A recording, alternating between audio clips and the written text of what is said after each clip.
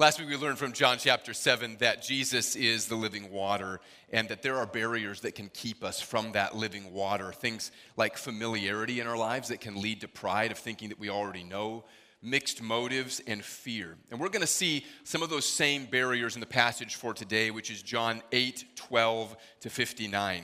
Now, you may be thinking, hold up, Pastor Stephen, you skipped some verses. You skipped John 7:53 to 8:11, and I like those verses. Well, if you pull out your Bible, or I'll show you on the screen, you may notice that those verses are in double brackets or are preceded with a notation that reads something like this. The earliest manuscripts do not include 7:53 to 8:11. That's actually a bit of an understatement, but before I describe that, I need to address those who may be wondering what in the world these things mean at all. Maybe you've never considered how the Bible was written, how it was copied, and how it was preserved in an age before there was the internet. Maybe you've never thought about manuscripts and scribes or the reliability of the scripture, or maybe you think that it's not reliable. And so just bringing this subject up can be like lobbing a grenade into people's thoughts for the rest of the service. And so how we got the Bible is something we need to address, but it is an expansive topic. And when some people hear that there are a variety of manuscripts, or they hear that we don't have the original documents penned by the apostles themselves, or that scribes made copying errors and that the Bible didn't just fall out of heaven into your lap already in English, they're shocked by that idea. And it's a big topic, so I want you to watch a brief video clip that helps to describe this topic. And the reason we can have assurance in the reliability of the Scripture, it does a good job introducing and summarizing the reliability of the New Testament. So if you would, turn your attention to the screen for a few moments and take a look at this.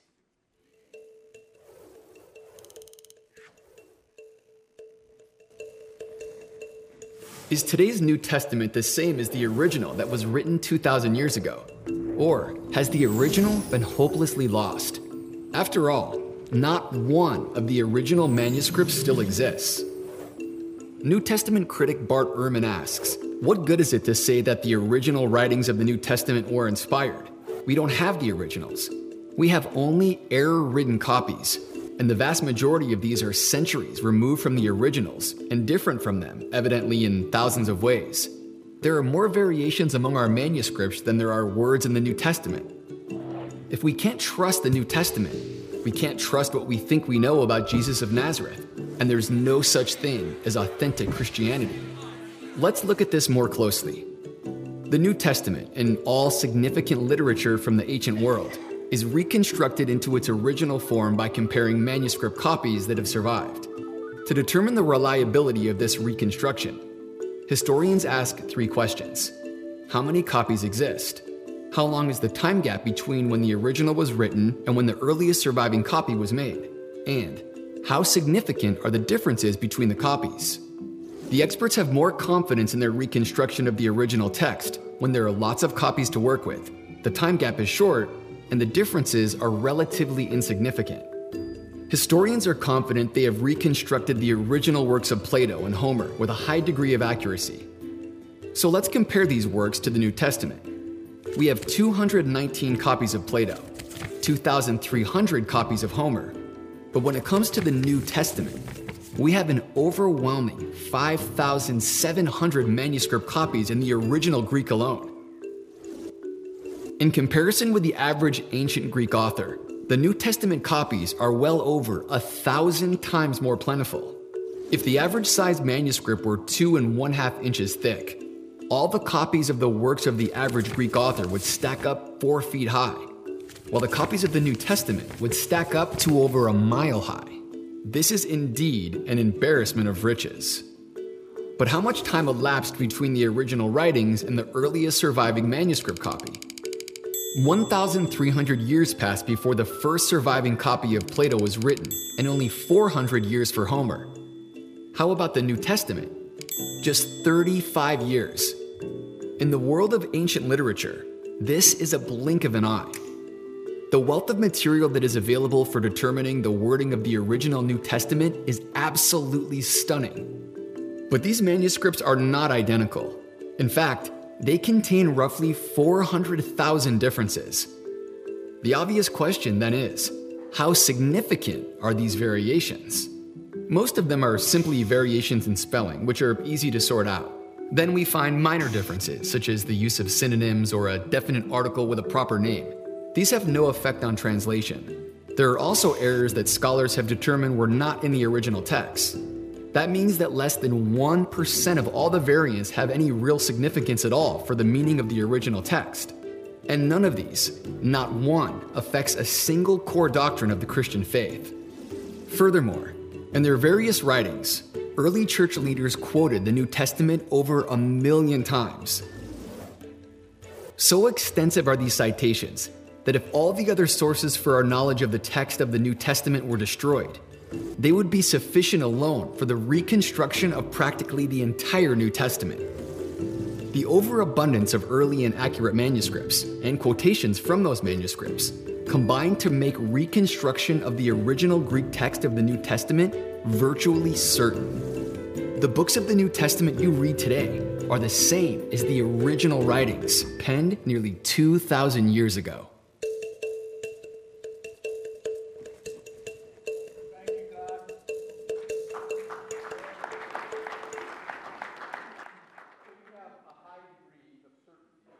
Pardon me, we have a high degree of certainty that the New Testament, as it is written and as we read it in our translations today, is reliable. And I think it's powerful when the video mentions that even if we somehow lost all of the manuscripts in existence, and the number of those discovered is now more than cited in this video, it's now risen to more than 6,000, we would still be able to reconstruct virtually the entire New Testament just from the quotations made by early church fathers. That is, influential church leaders and theologians in the early parts of the church's life. Now, how does this relate to John 7:53 to 8:11 and the story of the woman caught in adultery? Well, as noted in your Bible, those verses were not included in the earliest and what most Bible scholars consider the most reliable manuscripts that we have. In addition, none of the early church fathers in the East, that is, those who continued using Greek as their primary language, none of them mentioned this story, cite it, refer to it until the 10th century. And even in the 12th century, one of those church fathers wrote that these verses weren't included in accurate copies of the New Testament. It was known earlier in the western part of the church, or the part of the church that began speaking Latin as its primary language, in about the 4th century. In addition to this, many of the later manuscripts that do include these verses, they'll put asterisks or they'll put abelai beside them to indicate that there was doubt about their originality, and some manuscripts even moved the passage to other locations, some placing this passage at the end of the Gospel of John. One manuscript even moved it into the Gospel of Luke. So it seems clear that this passage throughout the history of the church has been surrounded by a great deal of doubt and concern about whether John actually wrote it and where it fit in his writings if he did. When you add to all of that the fact that it does seem to interrupt the flow of John's gospel and the events at the Feast of Booths that we're going to see later. Jesus talked about living water, and he goes immediately, if you remove this passage, as it likely wasn't there originally, he goes immediately to talking about the other major image at the Feast of Booths, which was light. And so this passage seems to interrupt the flow that John intended for his gospel. It doesn't fit the style. There's vocabulary that John doesn't use elsewhere in his gospel that's only used in this passage. And when you consider that, it casts a good deal of doubt as to whether John included these verses in his gospel and makes it likely that they were actually inserted by a scribe later on. And as a result, I can't in good conscience preach that passage. I know that some may really love that story. It is a good story, and the theme of mercy and forgiveness that are represented there are wonderful. But we're not losing mercy and forgiveness if this passage is an original. Those themes are abundantly clear in many stories of the Gospels, from the woman at the well, to the parable of the prodigal son, to the story of the woman who is likely a prostitute that comes and washes Jesus' feet. Some may say that this is to remove a passage from Scripture, and we shouldn't do that. And I agree, we should not remove passages from the Bible. But that's not really the question we're asking. The question is whether this was originally a passage of Scripture.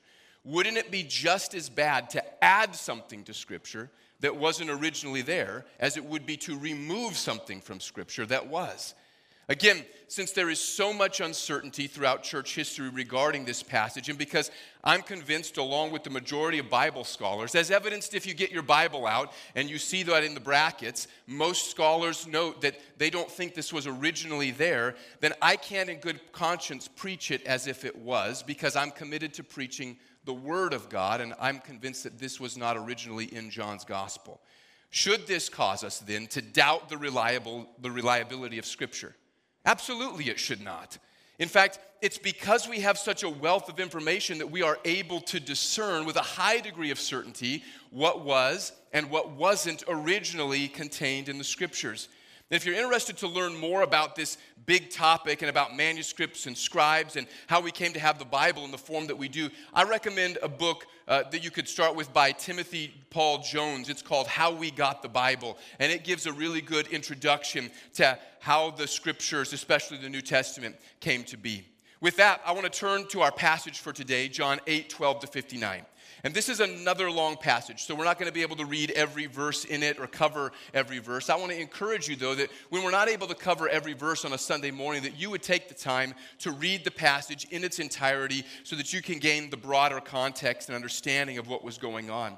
But what we're going to do today is examine 3 claims about Jesus. And Jesus makes these claims about himself, and we want to look at what they mean for us. These claims all relate to who Jesus was, his identity, and what he was doing in the world. And their application has to do with what it means to believe Jesus. That's what John is talking about in his gospel, and he reiterates it over and over again. What does belief in Jesus really mean? They show us that we should believe, what we should believe about Jesus, and how that belief should look. And the way that I might phrase it is this, that you should trust Jesus beyond belief. You'll see in a moment, I think, why. It was still the Feast of Booths, the week-long festival when the Jews celebrated the autumn harvest and remembered their time of wandering in the wilderness, and they prayed for rain and they prayed for salvation. And during that feast, large candelabras were set up in the courtyard of the temple, and they were filled with oil, and then they were lit at night. Now, we're not talking about the kind of candelabras that you put on stage at a wedding or something like that. These candelabras were so large that priests had to use ladders to climb up to get to the top of them to fill them with oil and then light them. And the wicks were made out of the priest's old garments. And so these were very large candelabras. And it was said that when they were lit, the light from these candelabras could be seen all over Jerusalem at night. Sources say that righteous men would take torches in their hands and they would dance in the firelight at night during the Feast of Booths. And I tried to convince some of our board members to do a little demonstration for us, but for some reason none of them were willing to do a torch dance. This light ceremony, much like the water ceremony, was reminiscent of the Jews who were wandering in the wilderness when they followed a pillar of fire by night. It also recalled prophecies about God's light and his future kingdom and salvation from passages like the one we read last week from Zechariah 14:6-8, which says, "On that day there shall be no light, cold, or frost," something we can be thankful during the New England winter, "and there shall be a unique day, which is known to the Lord, neither day nor night. But at evening time there shall be light. On that day living waters shall flow out from Jerusalem, half of them to the eastern sea and half to the western sea. It shall continue in summer as in winter." This is the background of Jesus' statement in John 8:12, when Jesus stands up during the Feast of Booths and he says, "I am the light of the world. Whoever follows me will not walk in darkness, but will have the light of life." The debate that follows between Jesus and the Pharisees swirls around why they should believe Jesus' own testimony, and the divergence between light and darkness, or heaven and this world. And we have to understand this debate in its historical context. Jesus was not trying to prove that God exists. The Pharisees already believed that. Really, he was just challenging their understanding of who God is and who they were. Light doesn't prove itself. It's self-authenticating. You know it when you see it. Or better, you know it when you see by it. As C.S. Lewis put it, "I believe in Christianity as I believe the sun has risen, not only because I see it, but because by it I see everything else." Jesus was making a similar claim about himself, not so much trying to prove himself to the Pharisees, or prove himself by or on their terms, but to say that by him they would be able to see if they would believe him. In fact, they thought themselves strict adherents of God's law. They thought God's law was like a lamp that was shining for their lives. But like Psalm 119, 105 says, your word is a lamp to my feet and a light to my path. And they thought that they were walking in that light. Jesus was simply saying to them that if they really loved God and loved his word, they would recognize him because he is the light that gives life. And of course, this wasn't the first conversation Jesus had had with these people, and he had offered other evidence to them already. And so Jesus isn't here just saying to them, hey, follow me and don't worry about it. Just follow me because I said so. But at some point, after Jesus has given evidence and reasoned with them, faith was required. If Jesus is who he says, then there will come a time when you have to stop demanding more evidence from him and you have to start believing him. And what does that mean to believe him? Like we saw last week, the problem was not that Jesus hadn't given them enough evidence for who he was, but that they were from below. At John 8:23, he said to them, you are from below, I am from above, you are of this world, I am not of this world. There was a fundamental conflict between Jesus and the Pharisees. They came from different places and they were committed to opposite ideas, opposite things. And Jesus wanted them to see, and he offered light, but they wouldn't take it because they wanted to remain in the dark. We'll discover in the next chapter, John chapter 9, that the reason they couldn't accept Jesus is because he's the light, and although they were blind, they claimed they could see. Is there anything more pitiful than someone who lacks what they need but is too prideful to accept a gracious offer of help? Remember a couple of months ago, there was a truck that was sitting at the end of the church driveway, and I was getting ready to go somewhere. And I saw them, so I walked over and said, is everything okay? They had a flat tire. I said, would you like me to help you to change that flat tire? He said, no, I called AAA, they're on the way. Now, this is just a side note. Maybe you'll be offended by this, but to me, if you're driving a pickup truck, one of the things you're saying by that is, I changed my own flat tires. That's just me, but I don't know. So I said, okay, you know what? Fine. I leave. I come back an hour and a half or 2 hours later. Now they're still standing there with a AAA guy who's staring at it looking like he doesn't have any idea what to do. Now, maybe they just couldn't get the spare to fall from under the bed or whatever. Maybe they couldn't get it to work right. But I pull into my driveway and I think to myself, if he'd have just accepted my help, he'd have been out of here an hour and a half ago and gone about his life. There's nothing more pitiful than someone who refuses to accept a gracious offer of help. How much worse is it when we're walking in darkness, but our pride keeps us from the offer of Jesus' light? Yes, light exposes. It reveals things that we may be ashamed of. The light of Christ, it exposes our rebellion. It exposes our weakness. It ruins our pride.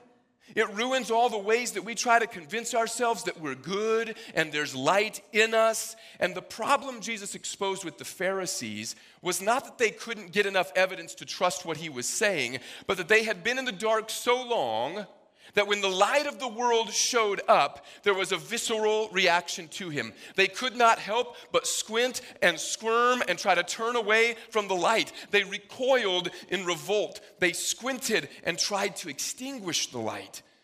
But according to John 1:5, the light shines in the darkness, and the darkness has not overcome it. So if you find yourself recoiling against the claims of Christianity, if you find that you squint and you squirm when you hear Christians speak about their love for Jesus, if your skin crawls at the thought of needing to confess your faults, humble yourself and believe in Christ, consider that it might not be because you're so smart that you can't possibly believe this nonsense. Maybe it's actually because you're so used to the dark that you can't stand the light. But if you see the light, what should you do? Follow it. Follow him. Jesus is the light of the world, so follow him. Isn't it interesting that Jesus didn't say, Whoever walks in me will have the light of life, but whoever follows me. Why put it that way? Do you remember the pillar of fire that led God's people in the wilderness in the Old Testament? Exodus 13:21 describes it. The Lord went before them by day in a pillar of cloud to lead them along the way, and by night in a pillar of fire to give them light, that they might travel by day and by night. Jesus was claiming to be that light. Not like the light of a flashlight that you carry around and you point it where you want it to go, but like the light that you follow, more like the star that the wise men followed when they were trying to find the newborn king, than like a flashlight that you decide where you're going to point so that you can illuminate your own steps. What we do with Jesus isn't think that I point Jesus where I'd like him to go and he illuminates my way for me, but Jesus is illuminating his way, and if I'll follow him, my way will be illuminated. Not the way I want things, but his way will become my way. Jesus wasn't just asking that they believe something about him, but that they actually follow him. Belief should lead to discipleship. And that's what Jesus is getting at. He's pushing them to understand that belief is not just up here, but that it leads to following. This isn't like going over to Bright Nights and looking at the displays and going, ooh and ah. It's more like following the star that God has put in our lives, following the sun that God has put in the sky, the Son of God, Jesus, following him that we might know where our lives ought to go. And if you've seen the light, the question for you is, are you following him? Really following him. Not like you follow someone on Instagram, but going where he goes and doing what he does. And if you're not, have you really seen the light? The passage continues as Jesus told them that they would finally know who he was when they lifted up the Son of Man. That is, after his crucifixion, his death, his resurrection, and his ascension. There'd be no more questions, no more bickering about, was this really the Son of God? Those people who had heard him teach and who would be those who helped to crucify him, they'd know, they'd understand who he really was. And as Jesus pushes them, the Bible says some believed in him. But as we've already seen in the Gospel of John, there are different kinds of belief. The light continued to lead them forward, but they were only willing to go so far. And here's what Jesus said next that made them mad enough that they wanted to arrest him. It says in John 8:31-32, so Jesus said to the Jews who had believed him, if you abide in my word, you are truly my disciples, and you will know the truth, and the truth will set you free. John has already introduced the topic of fickle faith in John 2:23, and there people believed because they saw a sign, but their faith was shallow and they didn't persist in their faith. Here, people believe because of the force of Jesus' teaching, but their faith doesn't persist when that same teaching confronts their own sin. They're unable to abide, and their faith proves faint. Why would they be offended by Jesus telling them that to abide in him means liberty? Because they believed they were already free. Do you see the theme developing? People who think they already see won't accept Jesus as the light. People who think they're already free will not accept Jesus as true liberty. They were the offspring of Abraham. They were God's chosen people. They were the carriers of spiritual truth. But Jesus knew they weren't really free. He confronted the illusion in verses 34-36. It says, Jesus answered them, truly, truly, I say to you, everyone who practices sin is a slave to sin. The slave does not remain in the house forever. The son remains forever. So if the son sets you free, you will be free indeed. Jesus was speaking to the most conservative religious people in Israel. These were the defenders of God's law and morality in their culture. And yet Jesus says that they were slaves unless they would abide in him or stay with him. I wonder how often we consider ourselves free because of our titles, our heritage, our political or moral positions and causes, but we're not actually abiding in Jesus. The Jewish religious leaders justified their sin using their law and their causes. They thought that they would be protecting the law by killing Jesus. But Jesus warns them that everyone who practices sin is a slave to sin. Bible scholar D.A. Carson wrote, "For Jesus, then, the ultimate bondage is not enslavement to a political or economic system, but vicious slavery to moral failure, to rebellion against God who made us. The despotic master is not Caesar, but shameful self-centeredness, an evil and enslaving devotion to created things at the expense of worship of the Creator." I believe that during an election year, this provides a warning to us, especially because I know that most of us lean right and that we are conservatives, as the Pharisees that Jesus was talking to in this passage were. And I'm not at all saying that there are not causes to which we ought to be devoted, that we shouldn't be committed to beliefs and liberties, that we shouldn't seek to defend these things. But I think we ought to ask ourselves this question. If he's done it before with the conservative Jews in the first century, might not the enemy of our souls seek to use our supposed liberty and even our moral causes to smuggle the slavery of self-centeredness back into our own hearts? If we go about defending the depravity of men we want to lead us because we think it will bring stability to our nation, that it will bring victory to good causes, or that it will make for a good economy, how could that not be detrimental to our own way of thinking? What else are we willing to defend or tolerate for the sake of causes? Are all of our causes as selfless as we would like to think? And even if our causes are good, what effect does this kind of compromise have on our witness as a church or on our personal ability to follow Christ? If we celebrate arrogant men and women as the answers to our problems, will not that arrogance infect us? Will we not then feel justified in treating others with arrogance and excusing it because it is for a good cause? Discerning politics and liberty is no easy undertaking. So what am I suggesting?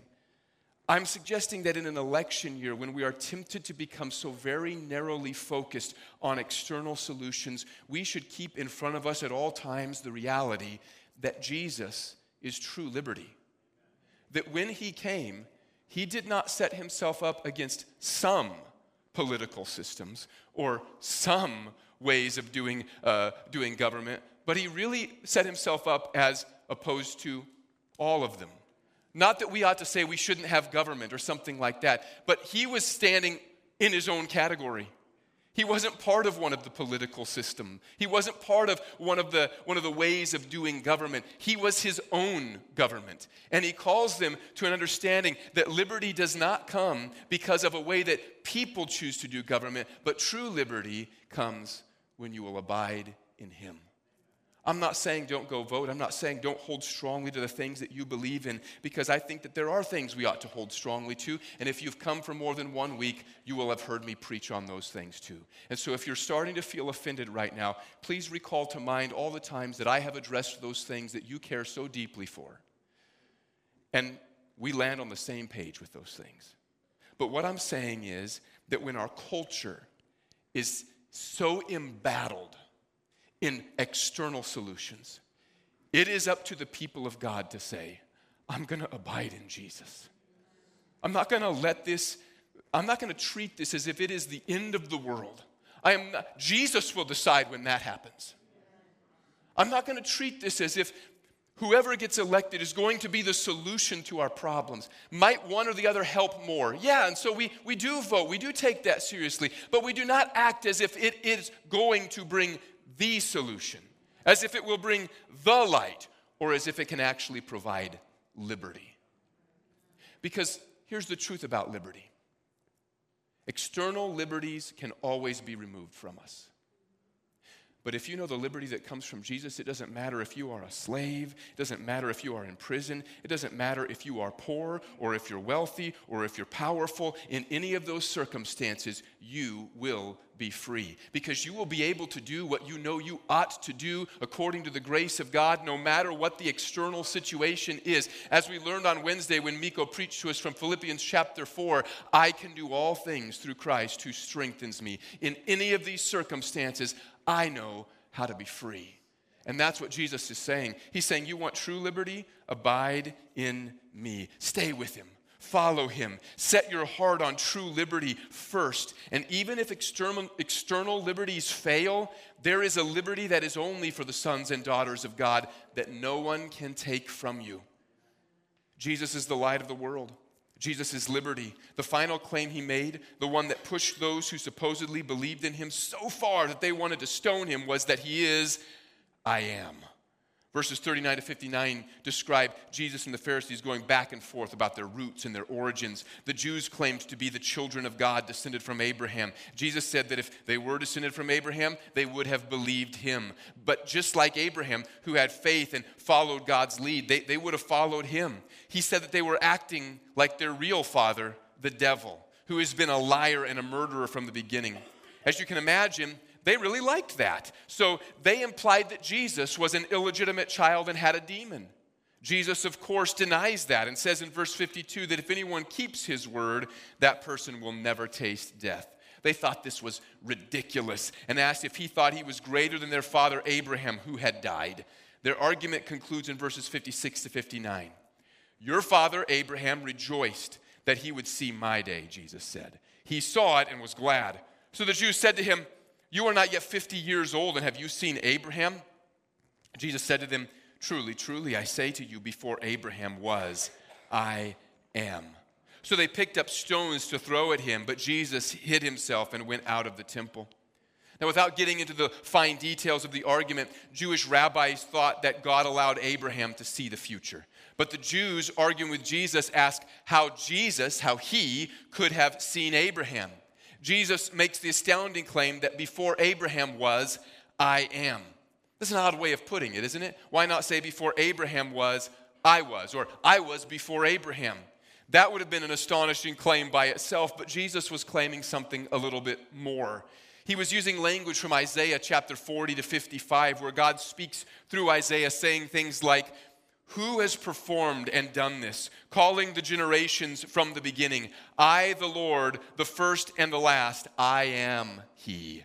Or, listen to me, O Jacob and Israel, whom I called. I am he, I am the first and I am the last. Isaiah 48:12.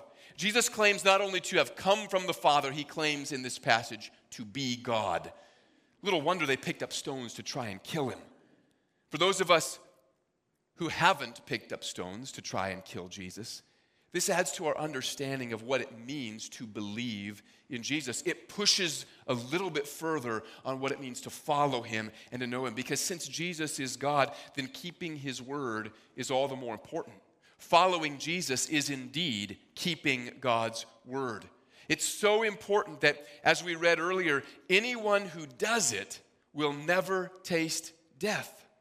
This doesn't mean that you gain salvation by trying harder to do what Jesus says. It means that you receive him as the Word of God and then you stay with him. Jesus is the Word of God, so stay with him. And all 3 points in today's passage are very similar. Jesus tells us to follow him because he's the light, abide in him because he's true liberty, and keep his word because he is I am. This begs the question of us. How are you believing in Jesus? Is your belief characterized by following, abiding, keeping his word? Or is your belief in Jesus just a curiosity? It's just a vestige of your heritage. It's just a bit of religion that helps you keep true light at bay. And what if Jesus confronts you? As he certainly will confront you. Will you still follow him? What if he shines the light in your life and you find yourself squinting because of pride or your greed or your unforgiveness or your impurity? Will you revolt and turn away from the light with childish claims that you make your own truth or that you have your own light, like a fool trying to use a candle when the sun is shining? Because that's what we often do, isn't it? When we say things like, there's light in me, what we're claiming before the Almighty God is, I'm going to try to use a candle when you offer the sun. That's silly. Or will you turn to the light of Christ and will you allow him to expose and to heal? What if he calls you to give up some external liberties or stop focusing so much on your anger over your pet causes? What if instead of slapping his name on your causes, he asks you to develop the kind of walk with him that isn't about labels, but is about knowing him personally and deeply and by his Spirit? In fact, he does confront us like this today and every day. After all, he is I am. We don't believe in him with a label or with our moral causes. We believe in him by keeping his word. But following Jesus is not just a matter of trying harder. Following Jesus is a matter of grace. And so if you think that following him, abiding in him, keeping his word is just a matter of me trying to do better, then you're mistaken. Because you will never do better enough. You will never do good enough to be right with Jesus. And that was part of the point that Jesus was trying to make with the Pharisees and others, was that for all of their moral high ground that they thought that they had, for all the persnickety ways that they tried to keep God's law, they had still missed actually having relationship with God by faith. And the same can be true for us. When instead of loving Jesus with our whole heart, we decide that I'm going to use Jesus for my brand, and we slap Jesus' name on what we love and what we like, we're not following him, we're trying to make Jesus follow us. Like someone who's carrying a candle in broad daylight. But Jesus will not follow you. He calls you to follow him. Is that what your faith is like? Is that what your belief in him is like? Because here's the danger. John tells us there were some present that day who believed in him. And by the end of John chapter 8, they'd picked up stones to try and kill him. Might it just be that some of us have also believed in him, but when we're actually confronted with who he really is, when we're actually confronted with what the light exposes, we too would pick up stones and say, that's not my Jesus. No, it's not your Jesus. He's the I am. You're not. You follow him. He won't follow you. Would you close your eyes with me? Heavenly Father, today we come to you and we thank you so much for the grace of God given to us in your Son, Jesus Christ. And we thank you that you do not leave us stuck with our little bit of light that we think that we've got. Thank you, Lord, for the grace of sending the true light that shines in the darkness. Lord, we pray that you would forgive us for every time that we have tried to hold a candle to the light of Jesus as if we could lead him around with our little bit of supposed light. We pray, Lord, that you would forgive us for pride that would keep us from allowing the true light of Christ to shine in our lives and expose the darkness of our hearts and allow us to see our motives for what they are, allow us to see our pride for what it is and our sin for what it is so that we could be cleansed. Lord, we pray that you would forgive us when we've made belief something merely that we said with our words or that we talk about, but not something in which we're following you by the power of faith and of your Holy Spirit living in our lives.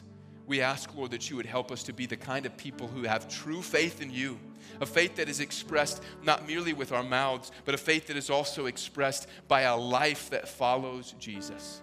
Lord, today I pray for those that are in need of cleansing.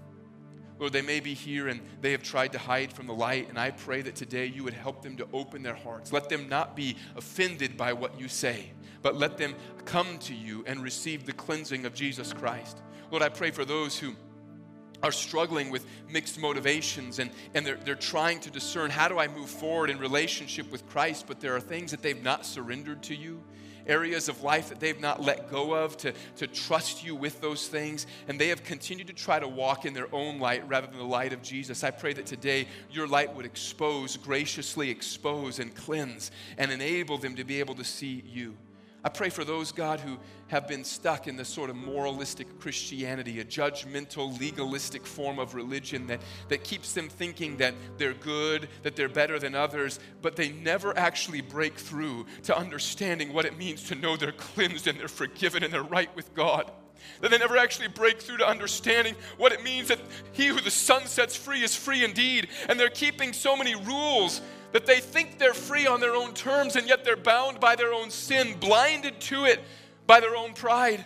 Jesus, would you expose that today? Would you give them the true liberty that only comes from surrender and submission to Jesus Christ? Would you allow them to see that in spite of their pride, you've loved them and you're offering them true light today? And Lord, I pray for those who've never known you and they've come this morning and maybe they didn't know what to expect, know what to think, but they've heard today that Jesus is the light of the world. And even as we sang this morning and they came in and they were hearing the people of God worshiping the Lord, there was something in them that said, this is right, this is true. And it's something that has now gone beyond their reasoning and every excuse that they've built up. And there's one more thing they need to do, Lord. They need to confess and believe in you. They need to follow you, Jesus. Would you help them today to believe you, to really believe you, to have a belief that follows you? We thank you for that, Lord. I'm going to ask right now if our prayer partners would come, pastors and prayer partners, if you're here, if you'd come and stand at the front. The congregation, as they do, would you stand? We're going to close in prayer, and as we close in prayer, if you would like someone to pray with you about surrender, about walking in the light of Christ, if you'd like someone to pray with you about salvation, our prayer partners are available. They would love to do that with you. It would be our privilege. Or if there's anything else that we can pray with you about, some need in your life, we would be happy to do that. Father, today we thank you so much for the grace again of Jesus Christ, and we thank you for the Word of God. And we pray, Lord, that as we go, we would not go with hearts that are burdened and weighed down, but we would go with hearts that are excited to say, I'm following Jesus. I pray that no one of us, Lord, would leave and think that our walk with you is merely a religious exercise, but we would go knowing that your Spirit enlivens faith and that, Lord, we would expect you to be at work in us. I pray, Lord, that we would expect you as we go to be exposing our hearts, and that when you do expose the sin and the wrong motives in our hearts, that rather than turning away, we would thank you and praise you for shining true light into our lives. Lord, I pray that we would be people who walk in real light and liberty through Jesus. We love you. We thank you for that. In Jesus' name we pray and we believe. Amen. Amen. Thank you so much for being in church this morning. If you would like prayer, if you'd like to give your life to Christ, please come and pray with one of our prayer partners. Otherwise, we'll see you again on Wednesday. Until then, go in God's grace and in his peace.